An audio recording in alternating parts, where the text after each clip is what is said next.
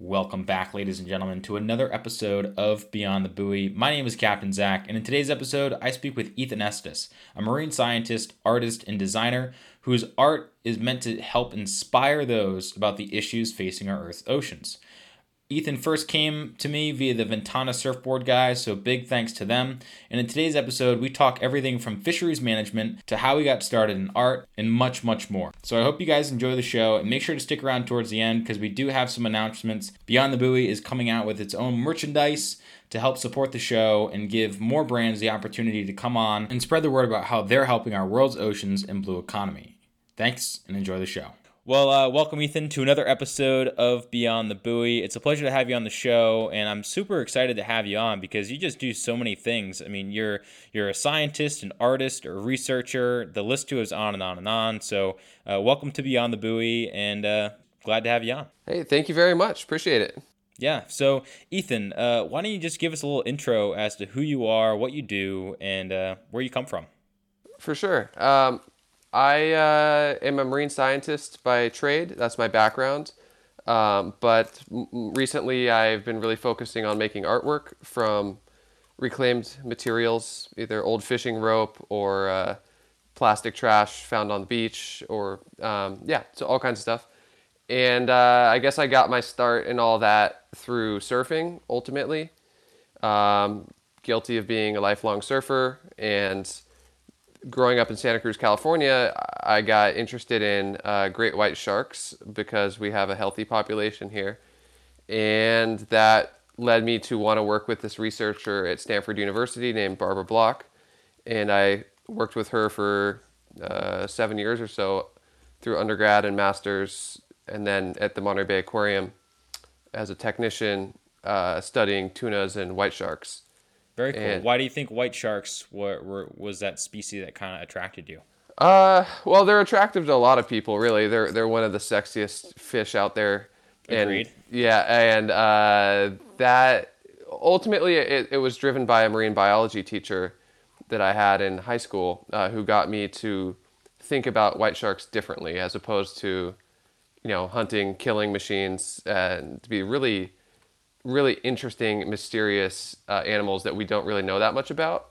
And that's what kind of flipped the switch for me from fear to curiosity. Mm-hmm. Yeah. No, it's interesting. I just moved back to Rhode Island from Hawaii, where I was living for the past 7 months, and I gained a whole new appreciation for big predatory animals such as sharks. And there was a shark that lived in the harbor, and if anyone listening is familiar with Honokaha Harbor in Kona, Hawaii, on the Big Island, nice. There's a shark called Laverne. Okay. And Laverne is about 15 feet long. Yowza. And yeah, she's big, and she's a tiger shark. Oh my God. So, just the thought of you're in the harbor, and some days the water wasn't as clear, or maybe it was nighttime, so you couldn't see the bottom, and just this 15-foot tiger shark lurking in and amongst all the boats was a little sketchy. But I came to appreciate her because each and every species has its own niche, and for her it like most tiger sharks, they're scavengers. So she was cleaning up the bottom and helping with the ecosystem and so on and so forth. So that's cool. Yeah, it was really cool. And unfortunately, one night I actually dropped my sunglasses in the harbor, and they were a nice pair of sunglasses. So I was like, oh, man. Yeah. I guess I got to go swimming. So I jumped in the water. I had a light on me, but there was 10 seconds of fear in there for sure. Oh, yeah. The tiger sharks are, obviously a totally different animal. They are, I think, where white sharks are kind of cat-like. They're a little bit hesitant unless they know they can take something out. Tiger sharks, by all accounts, I have very little experience with them, are a lot more bold, and they'll just approach and investigate right away. So I am oftentimes grateful I live and surf in a cold water environment with really just white sharks to worry about. Right. And it's kind of funny how it's funny how the stigma against white sharks really stems from, I think, the movie Jaws. Oh, yeah. And how, that, the music starts playing, and then all of a sudden, you don't want to go in the water because, this big the idea of this big white shark coming at you, even though Yeah. they're one of the more docile sharks of all Gen- the species, right? yeah, yeah. Generally speaking, they're we have a lot of them, and we have relatively few attacks here in California, and I think Yeah. that speaks to their demeanor, and their, I guess you could say, wisdom, that they know what is what. And I mean, they can be over 70 years old, so they've accrued a lot of experience, and that's what helps me sleep well at night, is just knowing that the sharks kind of have it figured out. I should say this with a big caveat. We unfortunately had a fatal shark attack at my local beach 2 weeks ago, so that was really sad. It does happen, Right. and it was guaranteed a white shark. But I don't know. I think anybody who uses the ocean has to have a measured respect and understanding that you're going to roll the dice, when you go out there. So you Yeah. can't really blame the sharks for making a mistake like that. No, not at all. And I think that's a really good point you brought up, is having that respect for the ocean, and something that you definitely exude through your artwork and all the Thanks. research that you've done. And it's very prevalent in that you have a huge amount of respect for the ocean, and you want to educate others and inspire others to kind of follow the same course. Thanks. I So yeah, appreciate no that. problem. Yeah, no, absolutely. And um, so you go from doing shark research. Your high school teacher's like, yeah, you should really look at sharks in a different way. You go on to work for the Monterey Bay Aquarium. Can you Yep. touch upon that? Because I mean, Monterey Bay Aquarium, that's really well known. And if anyone's ever seen Finding Dory, Yeah, that's true. obviously, right? Everyone knows that. So go ahead and yeah, let's talk about Monterey Bay. I'm interested. For sure. Yeah, I love that movie Finding Dory, because particularly because of all the little details where it's like, hey, that's like exactly the handrail in the staircase that I go down, every day. Oh, no way. Is they really did design it based off of the Monterey Bay Aquarium. I That's don't super think they cool. were able to name it Monterey Bay Aquarium, but it's a very direct reference anyway. So Yeah, that's right. pretty cool. It is an amazing place, and I should say that I don't really work there right now. This is the first year my research contract with them hasn't been able to go through because of the pandemic. So that's kind of a bummer. But I started there in 2012, working full time for about 3 years, and then part time for the following. Well, since then. Um, and my job was as a research technician. So I managed this facility called the Tuna Research and Conservation Center, which is awesome. It's like this giant facility behind the scenes with a bunch of tanks. And in those tanks are swimming, schools of bluefin and yellowfin tunas. And those fish, some of those fish will go onto the exhibit, the 1 million gallon outer sea exhibit. So like it's the closest you can really ever come to seeing a tuna, alive and relaxed swimming, and so it's really special. But then the other fish are used for research projects by a team at Stanford University, and we study their ecology. Well, in captivity, we're really focused on their physiology, I should say. We tunas are warm-blooded. I'm not sure how many people know that. It's I kind did of not know that. That's really yeah, interesting. it's very interesting. It's kind of the key to their lifestyle and their distribution around the planet. I should be more specific though. Bluefin and yellowfin tunas are the species we were studying, and they are both warm-blooded. There's a handful of other species, but that's what we were focused on that can do that. Okay. Basically, it means they run hot. They're like little Ferraris. They need a lot of fuel and they have to in order to swim fast and live a really high. They have a really high metabolic rate. So essentially, we have a tuna treadmill that we would put the tunas into, let them swim in place, and measure their oxygen consumption over time. And so that was a bulk of my laboratory research, supporting postdocs and students at Stanford. But that relates to our understanding of how tunas operate in the wild. Bluefin swim from Japan, where they're born, to California within their first year of life, and then they swim back and forth a couple of times over the course of their life. It's about 6,000 miles each way, and they can do it in little over a month. That's insane. That's Yeah. crazy. So it's like the questions are become. It just opens up questions, right? It's like, how do they do that physiologically? What is their musculature? What is their tendon structure? How do they consume enough energy to do that? And it's super super cool stuff. Yeah, no. What were some of your biggest findings when it came to, learning all about, a yellowfin and bluefin tuna? So my personal research was on their bioenergetics, and I think it really that work really impressed upon me just how much food these animals need to operate, and why maybe growing them in aquaculture scenarios is not the most efficient idea in the world.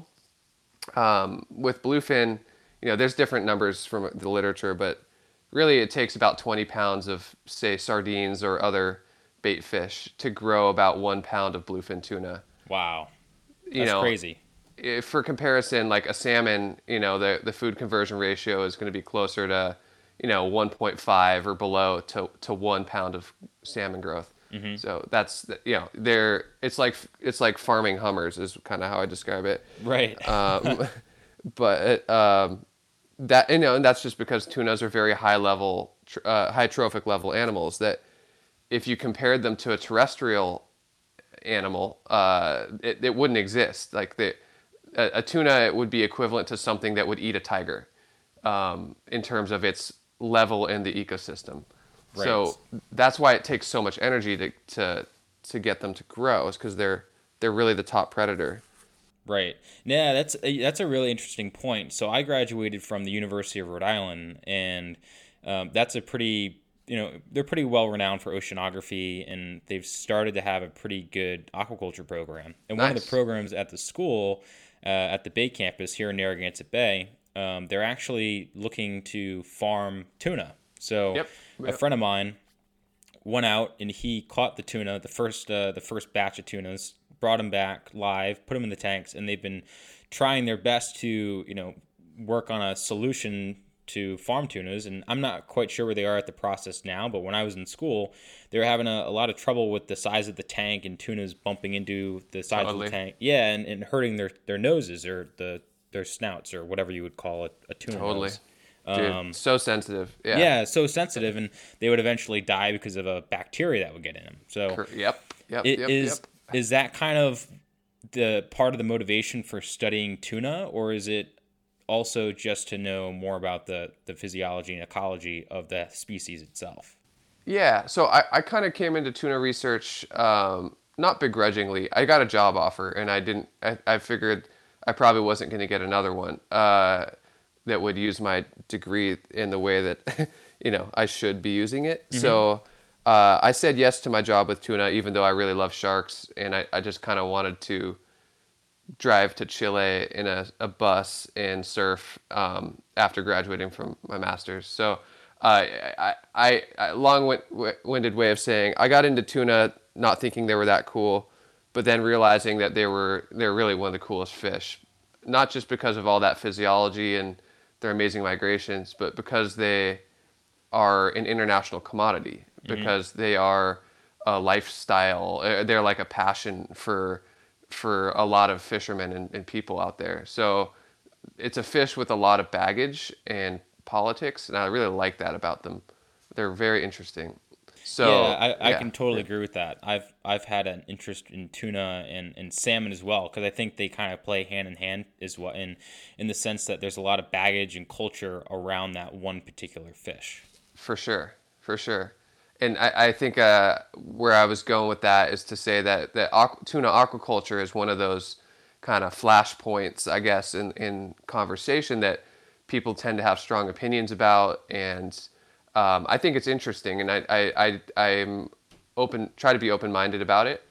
I think it's really important to set out the terms correctly when talking about it. That there's closed life cycle aquaculture, and that's true farming.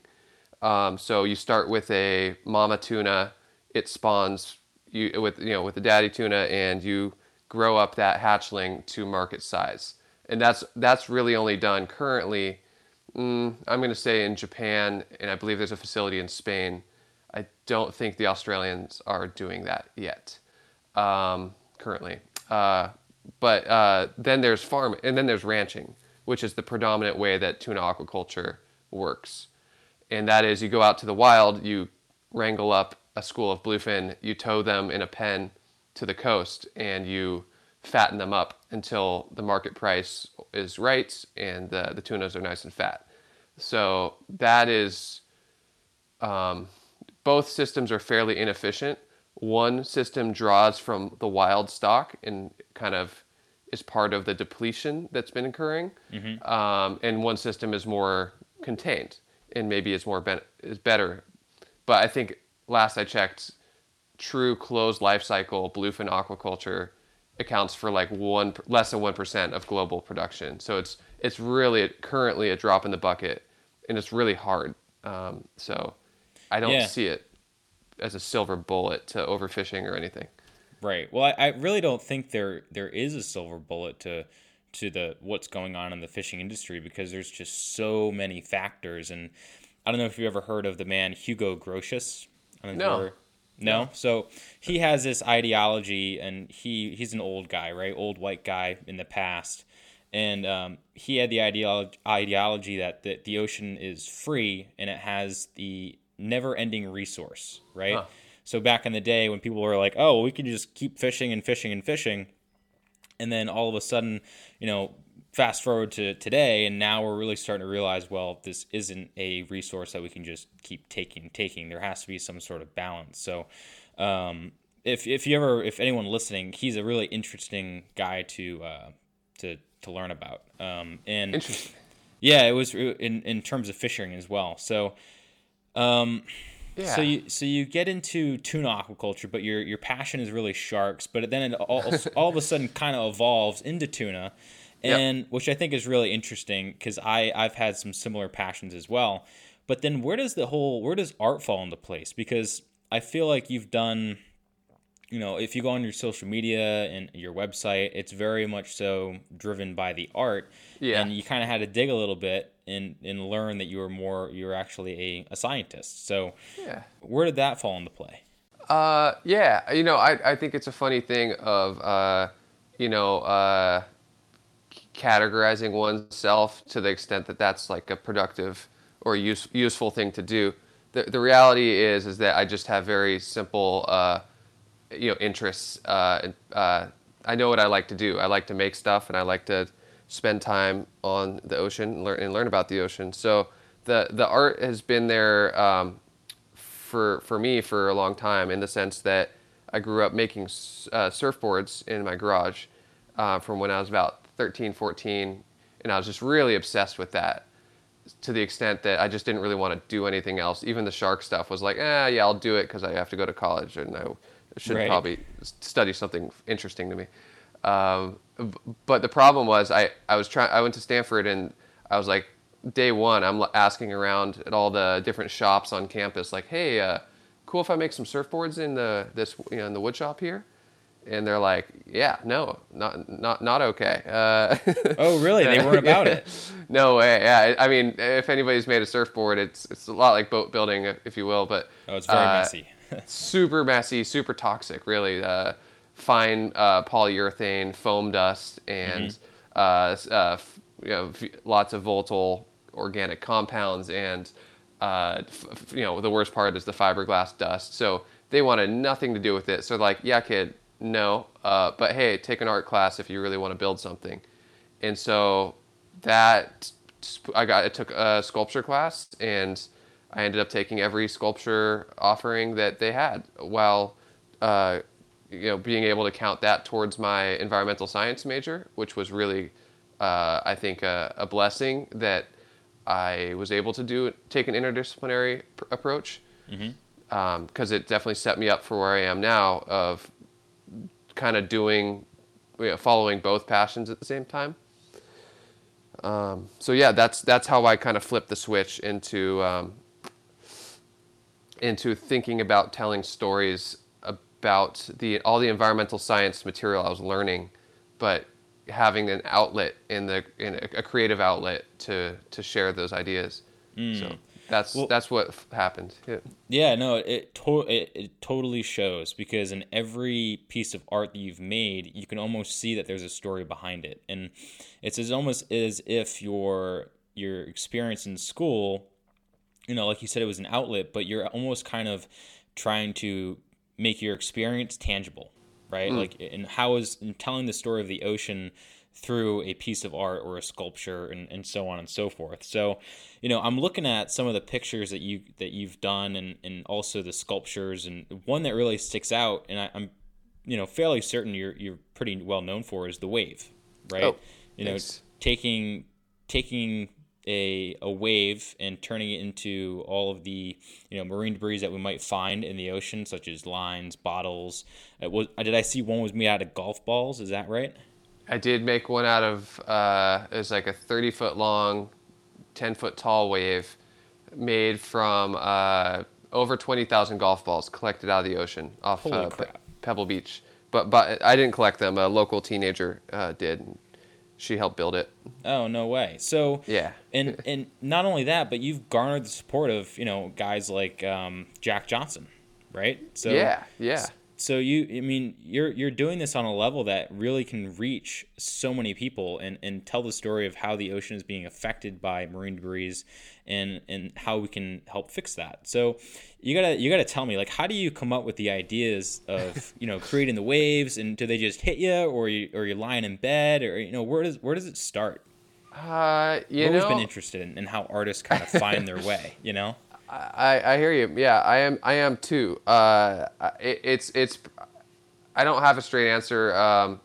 I I think that it's really case by case. So the idea for the plastic free pipeline sculpture, which was like the replica of the famous surf spot pipeline on the North Shore, that came just out of spending time on the North Shore, surfing, but also doing beach cleanups with a group called Sustainable Coastlines Hawaii. Oh yeah, we've had them on That the show. Nice. Yeah, Yeah. they're amazing. They take beach cleanups to the next level, and they're also the first to admit that it's not about beach cleanups. It's about education, and opening people's eyes to the scale of waste. So that's what they did for me. I mean, I've traveled a lot for work, and Hawaii really is one of the craziest places for marine debris. You can find so much old fishing gear out there. It blows my mind every time I go out. Mm-hmm. And I can agree to that. yeah, and I think I was really trying to find a way to communicate the heaviness, both literal, like the gear is so heavy, it's all saturated, but it's just giant masses of net. It takes 10 people to drag them off a beach. To communicate that with this immersion, that I think is what really can help reach people when we see ourselves in the context of our waste, that it's like it might help flip a switch of understanding and critical thinking. So that was the goal, is that to be immersed in a wave is the most beautiful and exhilarating experience, and then trying to flip that a little bit to like giving this emotional element of connecting this problem to our own action. That was the goal with the pipeline piece. Yeah, well, I mean, I think the word immersion sums it up beautifully because, you truly do become immersed in your art, not only because you can touch it, but you can relate to it, right? And you can actually go and stand on the surfboard in the wave. So not only metaphorically, but physically, you're actually becoming immersed in the art. And it's just really interesting to look at how you've taken something that has been thought as a marine debris or trash or garbage or what have you, and turn it into something beautiful. And not only that, but have a meaning behind it. So Thanks. how does how do you start? Like where does that even? So you have the idea of the wave, and then collecting the product, getting the people together, like making it. How does that all work? I'm glad you asked, because I didn't get to kind of give kudos to where they're due. It's one thing to have an idea, right? Like, and that is, it's totally a different deal to really build the community and to make it happen. That there were like 7 months of phone calls and emails leading up to the 3 weeks it took me to build that piece. So it really is about planning and finding your team. And I got really lucky. I guess it was almost a year before I built that piece that Kim and Jack Johnson happened to see one of my reclaimed rope artworks at an art show that was connected to the United Nations marine debris conference down in San Diego. So they saw my art and they're like, "Hey, this is sweet. We got to get this piece." And I'm like, "Whoa! Like you guys can have it." Like they had like sponsored the entire art show. So they're like, "Oh, that's really sweet," and it just kind of started a conversation. And I'm like, "Hey, I'm going to be in Japan." I can't remember what happened, but Kim was like, "Yeah, we're going to be touring in Japan, but I'll let you know when we're back." And I'm like, "And we'll talk." I'm like, "That's funny. I'm going to Japan next week with my fiance, and then I'm going on a work trip there." And they're like, "Oh, you should just come meet us, and we're playing this festival." And we're like, "Okay." So randomly, we found ourselves, backstage at this big rock festival with Jack Johnson and his family, and it was just like surreal. And we're talking about art, and I'm like, "Yeah, I've worked with Sustainable Coastlines. I really want to make this giant wave." And they're like, "Oh, that sounds cool. Let's do it." I'm like, "Okay," like it was just like this totally surreal experience. But they were so generous to just to invite us in like that, and I ended up building the sculpture at their old house, which is where they run their nonprofit, Kokua Hawaii Foundation. Okay. Which is fantastic. They basically it's focused on youth education all across the islands. One of their programs is called Plastic Free Hawaii, and they really, Kim especially, really organized the community around the project. She got us additional support from the Turtle Bay Foundation. It's a big resort, Turtle Bay. And they help support the piece. In addition to friends at the World Surf League, they have a nonprofit called WSL Pure, and I think they'd be a great person for you to talk to as well. World Surf League, you said, right? Yeah, WSL Pure. The guy's name is Reese Pacheco. He's awesome. Okay. And so they've been really supportive as well on that project and others. But yeah, it basically turned, and then Hydro Flask donated product to do a social media campaign to help people share their photos and interact with the sculpture. And then we launched it at the Pipe Masters Surf Contest. We had tens of thousands of people coming through the wave, getting barreled, taking their pictures. And then we hit the broadcasts through the surf contest as well. And it was just, it blew my mind that it was able to have an impact that it did. And it's still going. So it just feels really lucky that it came together the way it did. Yeah, and that's super cool. And it just sounds like it was so organic in the way it came together, right? And all of a sudden you get a phone call and they're like, "Hey, do you want to do this?" And you're like, crap, Yeah, exactly. You're like, "Oh my God, now I have to do it." Yeah. Right. And it's different when it's, it might be a friend that says that, but when Jack Johnson is calling you up and saying that, you're like, yeah. All right, maybe I gotta do this, and I got to do this now. So the pressure was very real. Yeah, I'm sure. How was that? Like, what did that feel like? I think I'm not gonna say I'm used to it at this point, but I do have a tendency to set myself up for like these really high stress builds and stuff. So I don't know. I in hindsight, it was chaos, but I was just lucky to have some friends on the island who were able to help me. Like I built the thing out of reclaimed lumber, which was just so hard to do because it was just rotting and just the worst quality lumber. But I had a good buddy who's a good builder, and we built the structure together, and I couldn't have done it without him. So yeah, the pressure was super real, especially since we only had like, a little over 3 weeks, but it was so intense. We put about 15,000 nails into it to Holy crap. attach all the material. It was just chaos. Yeah. Yeah. Well, what I'm pulling away from it all is it's not only was it just a huge undertaking, right? Yeah. It was something that has so much meaning, but what it really comes down to is the community. You know, Yeah. it wasn't just you, right? Totally. And I Yeah. think in a lot of ways, all these people that I've had been very fortunate to interview, it always takes a village. Yeah. And you had mentioned earlier, you know, like pick your team, right? Yeah. It's so important and something that I've always found that you really do become the person that you surround yourself by, and those that are surrounding you are, you know, gonna propel you and turn you into a different person in ways that you never knew were possible. Yeah. Yeah. That's true. Yeah, I mean, it just seems like that's just kind of how life works, right? Yeah. Yeah. But throughout this, you mentioned earlier you focus not only on the art itself, you also focus on the education aspect.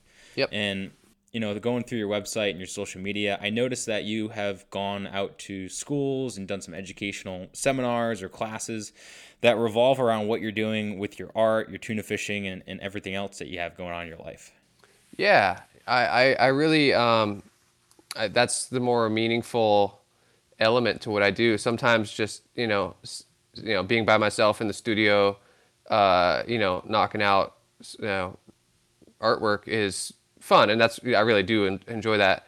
But it also has like an element of, it's not very social, and it's, you can share it on social media, but that's different from having a conversation in person and sharing these ideas with, especially with young people, who are, bombarded by social media and and usually in a bad way. So I think there's a lot to be said for the in-person, uh, you know, interaction of a high school assembly that I think that I've always believed that you can have kind of a shock and awe effect, by supplementing curriculum that way through school visits. So I'm really, really proud of the work we did this last winter, again with Kokua Hawaii Foundation out on the North Shore. We visited every North Shore school, and did art activities and science talk, for over 1,000 students over the course of like 10 days. It was really Wow, intense. that is, yeah. And, there was a really dedicated team from Kokua Hawaii and also from Sustainable Coastlines Hawaii. Also my friends at a company called Borreo, who you should also Okay. talk to. They Yeah, I'd do, love to. net recycling and stuff. So I don't know. I think that the youth education element is pretty much an essential part of my work, in the sense that I need it to feel good about the contribution that I'm having. That making and selling art is important to me, but there has to be a whole nother layer of true education with it. So that's why I focus on that. And I also have a nonprofit that is focused on that, called Countercurrent. So Okay. yeah, that's been a slowly building effort. But the golf ball wave project was directly a part of Countercurrent. And in what ways is your art and what you're doing now? How has that been implemented by Countercurrent? Like, is that its own separate entity now, or is it all kind of, you know, a lot of these things have so many layers that it's hard to just, you know, just say this is that and this is that. It seems Yeah. like it's all just one, right? Yeah, and that's a really interesting element, right? Because it's I try to I basically have three jobs is the way I think about it. I work for Monterey Bay Aquarium, at least typically, not this summer. I have my art business, making and selling reclaimed rope art mostly, and then I have my nonprofit Countercurrent, which I direct. And they simultaneously have to be distinct, not just for tax purposes, but just to keep everything straight, even though I'm the one doing the work. So it is confusing, but I do make an effort to have clear criteria for, like, this is a Countercurrent nonprofit project. This is a for-profit, art installation. Right. So the line I usually draw in the sand is, if it's really geared towards public education. It's not a commercial piece like the golf ball wave. I'm not going to sell that piece. I tow it around on a trailer. Do you And really? yeah, it That's weighs awesome. 9,000 pounds. Holy crap. It's a lot of golf balls are heavy, it turns out. Yeah, how many golf balls are in the structure itself? At least 25,000 Holy is the crap. real answer, but I haven't counted. The and for that piece, like I tow it to different festivals and surf contests and schools, and it exists to educate people. It does not exist to be a fine art object sitting in a museum. So, or get sold to a private buyer. It's Right. just not what it's about. So that's like a clear example of what Countercurrent does. Yeah, I love it. And you've garnered a lot of support, not only by Jack Johnson and his foundations who we've talked about, but also recently I can't, you're gonna hate me for trying to pronounce it. Visala Vis Visla. Visla. Okay, Yeah, yeah. Visla Surf, who has taken your artwork and printed it on their board shorts, t-shirts, hats, and all sorts of apparel. And correct me if I'm wrong here, but it's actually made out of recycled fishing nets or plastics that have been taken out of the ocean and then turned into a garment. Yeah. In this case, they didn't use that exact production method. They came up with this recycled polyester blend with coconut fiber, Oh, which interesting. is what they call it, Cocotex, which is pretty cool stuff. So I think poetically it would be really rad if my board shorts were made out of fishing nets, considering that's what my art is. But I also am just down that they're getting creative and exploring different materials because I think that is what kind of nudges the industry and our consumer choices in a different direction from where we are now. Right. But yeah, I insisted and they agreed that all the products were based on recycled materials, and I'm really grateful for that. I don't think many brands would necessarily have made that effort. And I'm not like a big deal artist, right? So like they didn't really have to say yes, but they I think were already making that push towards sustainability already when they reached out to do the clothing line. So the timing just worked out really well. Right. Well, I think now, that's a really good point. You're seeing a lot of these companies and brands start to move to a more sustainable, production, whether it's the actual product itself or how they're, going about getting the product to people, so on and so forth. And, it's interesting because, I've always had this kind of saying that I use, and it's not my saying because a lot of people say it, but I like to think it is. And that is vote with your wallet, right? Yep. And it's Yep. the idea of trying to support and vote with the dollar, the mighty dollar, to people that you support, organizations, companies, so on and so forth. And I bring it up because there's so many clothing brands out there, right, that aren't doing that, using coconuts and whatnot to Yeah. and to make garments and try and remove and recycle plastics. But this one is, right? So let's try and support that. And the same to you, right? Like you're someone who is going about his day with the interest of the ocean in mind and trying to educate and help support that industry, right? Yeah. Supporting kids, inspiring people, so on and so forth. So, when you buy a piece of art from you, you're not only saying, "Hey, I support the ocean," but you're also supporting Ethan as well. So, Well, I appreciate that, and it's I feel really lucky that I feel like I took a pretty big risk stepping away from my research career and kind of reflecting. I did that in 2014, really shifting from full time, and I was pretty nervous, but I also knew I was also felt like I had to try.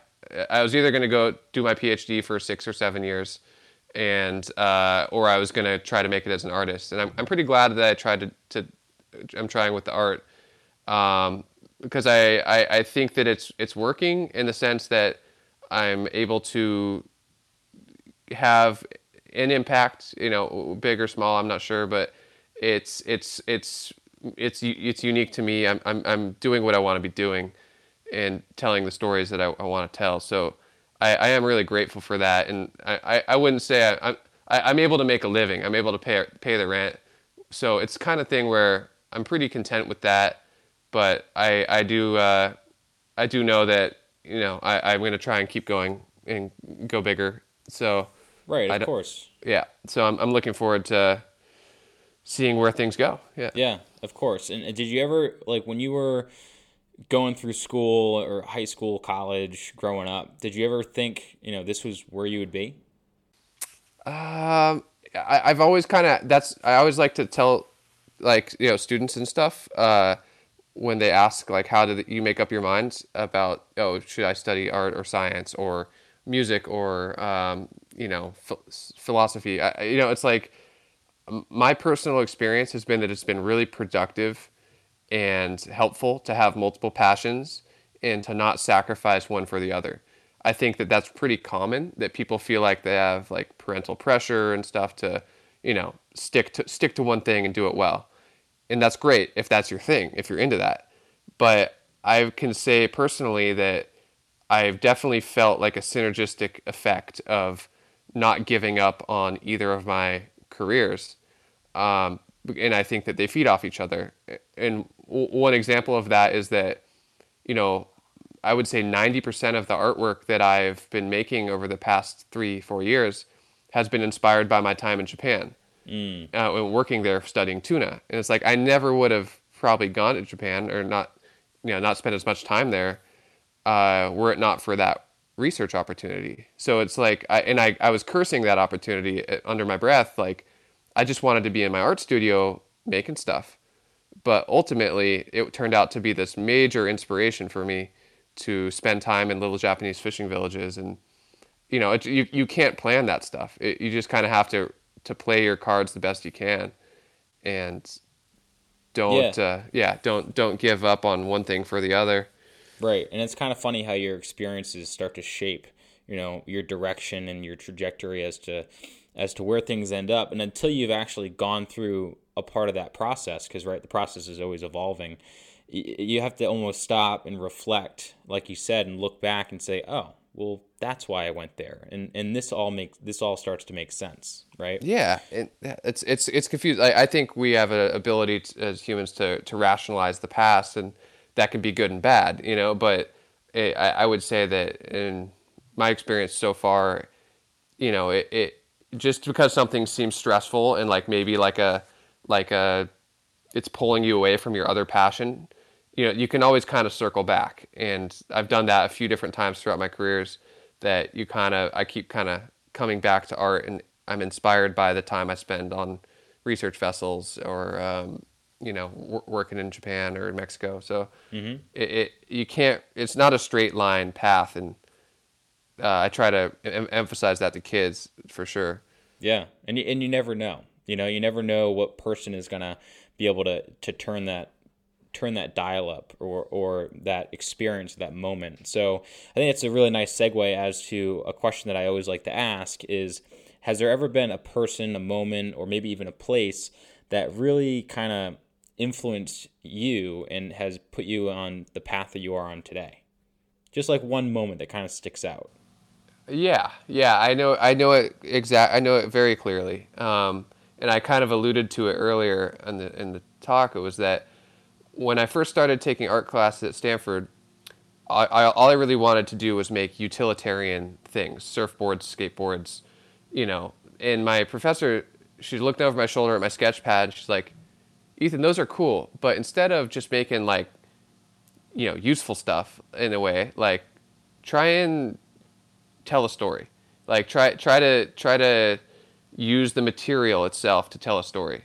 And I remember just like the switch just flipped, and it was like, okay, And my project, the next project that I made was a 8 foot tall wave made out of old cardboard I found all across campus, and totally set me on the path I'm on. So that her name was Terry Burlier. She's a professor at Stanford and a good friend of mine. So she definitely flipped the switch for me. That's really interesting, and it only took that one moment, right, to put you on the path as to where you are today. Very And simple, very memorable moment. Yeah. And that's interesting because not a lot of people have that specific moment. Everyone has that light switch in that time that they can kind of think back to, but it's not as defined. Like I'm sure if you really went back to it, you could probably find the day and time. Yeah, yeah, I could. Yeah. So, but that's really cool. And I've asked that question to almost everyone on the show so far, and I haven't gotten that direct of an answer. So it's really interesting to see how, in every way possible, it doesn't matter how you get to that moment or how defined it is. It Yeah, all just depends on how your perception is of it, right? true, true. And so how do you think the ocean has been an influence as to, growing up, becoming, being an avid surfer, to really on your career? Because it's so, you're not defined by just the ocean, you're defined by many things, but the ocean has been a theme in your entire life and through your career and your work. That what does the ocean mean to you, I guess, is the question. Yeah, I do feel like it's the unifier across my different interests in the sense that I mean the ocean is a blessing and a curse. Once you're hooked on surfing and fishing, it really influences every other decision you make. So about from everything about what I've wanted to do career wise, it's all been geared towards staying by the coast. Very selfishly, so that was very intentional. That I want to be a marine biologist so I could stay by the coast. I just Right, thought that would right. be a logical, sure thing. And I'm grateful for that. It's played out that way. Um, I think the ocean taught me more than anything to try to be humble because you get smacked down pretty quick the second you pretend you know what you're doing, and it's just you always have to be on guard, and that is I think a healthy way to live, um, to respect that power. But then the other thing it's taught me is that it's such a like a there's so much politics around it. It means different things to different people, and I appreciate those different perspectives. Like a lot of people say vilify Japanese commercial fishermen for, you know, killing and eating all the tuna, and I just can't really. That's a perspective, but I also have been lucky to work with Japanese commercial fishermen extensively, and they're some of the nicest people. Yeah, they help you out with anything, and I kind of think that the ocean is a unique resource in that regard of bringing disparate people together, often with conflict, but really we all kind of want the same thing. I'm a centrist. I think we can use the ocean and not use it up, have our fish and eat it too, all that. And, I think research is the central guiding concept to making that work. Yeah. With good policy. So anyway, that's kind of a meandering answer for you, but the No, that was ocean. that was beautiful. That was perfect. Yeah, I mean, I couldn't agree more. I've always been kind of the person that, this isn't, both these men aren't ocean related, but you have John Muir, right, who's Sure. famous for helping, Theodore Roosevelt found the national parks and Yellowstone in particular. And then you also have Gifford Pinchot, who founded the National Forest Service. Nice. And, again, these guys who were both people that loved the environment, loved all parts of the earth, and I'm sure the ocean as well, but they're more terrestrial based, right? So John Muir, who is a preservationist, by all accounts, and then Gifford Pinchot was more of a conservationist. So it's kind of like finding that happy medium. And Yeah. for those that are kind of, conservation and preservation kind of get thrown around a lot, but Yeah. at the end of the day, preservation, I like to put it simply as, you want to look at something, but you don't want to touch it. Versus conservation is we want to look at something, but we also want to be able to utilize it while not using it up. Yeah. I guess today's term is probably more sustainability, right? Right. Yeah. Such an interesting distinction, and Yeah, very. I've I've run into that very directly through my time in Japan, working with the with Japanese government researchers there studying bluefin tuna. That's what we've been doing the past 5 summers. And for them, conservation is pretty much a swear word. That conservation there means it gets wrapped up in the whaling debate. It gets wrapped up in, Greenpeace rhetoric, essentially, to saying, don't use the ocean. When it's really a nation that is, in a lot of ways reliant culturally anyway on the ocean. Right. And so they are into sustainable resource management. Like that's the government agency's mission is sustainable resource management. At the end of the day, I'm like, yeah, great idea. Let's, if that's what you want to call it, let's make sure there's bluefin tuna for future generations. Awesome. I can meet them there. Maybe I'm more sentimental about it in some ways, about the beauty of bluefin and preserving them in different ways, but really we're looking at the same thing. So anyway, I thought that those nuances are important.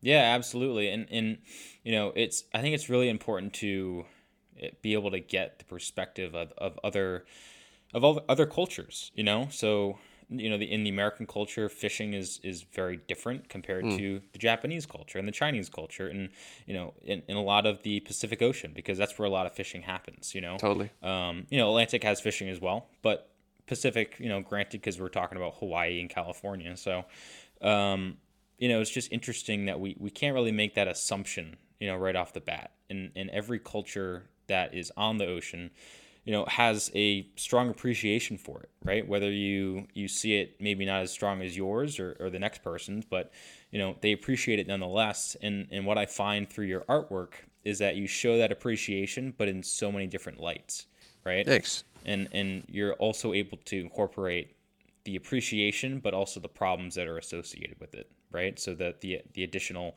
marine debris and the nets, and I'm actually looking at I'm going to pronounce this again wrong. It's called Gyutako or Gyutaku. Gyutako, right? Of a fish, and then he's wrapped in the net, and that's such a strong picture because at one time you're looking at this beautiful fish, but then it's also being wrangled by this net. So I just find your artwork to be so intriguing, and it offers a lot of points to discussion, I guess. Thanks. To sum it up.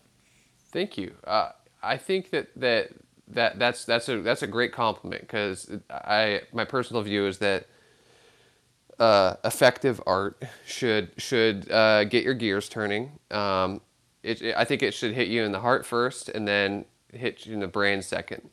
So good art will draw people in with like, oh, that's cool, and then, oh, that's heavy, and then, oh, I need to learn more about that. That's kind of like the 3-step process that I hope the work can conjure up. Right. Sometimes it works, sometimes it doesn't, but it's an experiment. It's a process of experimentation and trying to find styles and techniques that are new and get people's attention and get them connected to the ideas. Yeah. Well, Ethan, I think that's a perfect moment to kind of bring the ship into port, and it's been a real pleasure talking with you. I think this is a great conversation about so many different topics, from the artwork itself to the construction of it, and even into fisheries management and so many things. So, real pleasure to have you on the show, and hope to keep this relationship open and talk more in the future. Hey, thanks, Zachariah. It's been really fun. Yeah, awesome. Well, Ethan, have an awesome day, and we'll talk to you soon. Hey, thank you so much. Talk to you soon. Thanks. Bye. Bye. Bye.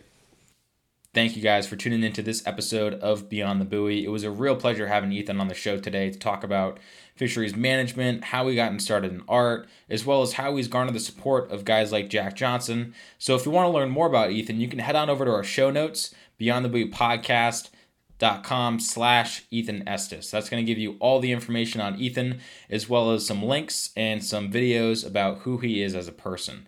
If you want to learn more about Beyond the Buoy, head on over to our website, beyondthebuoypodcast.com. And also, we have some t-shirts. We have some official Beyond the Buoy merchandise that will be going live this week.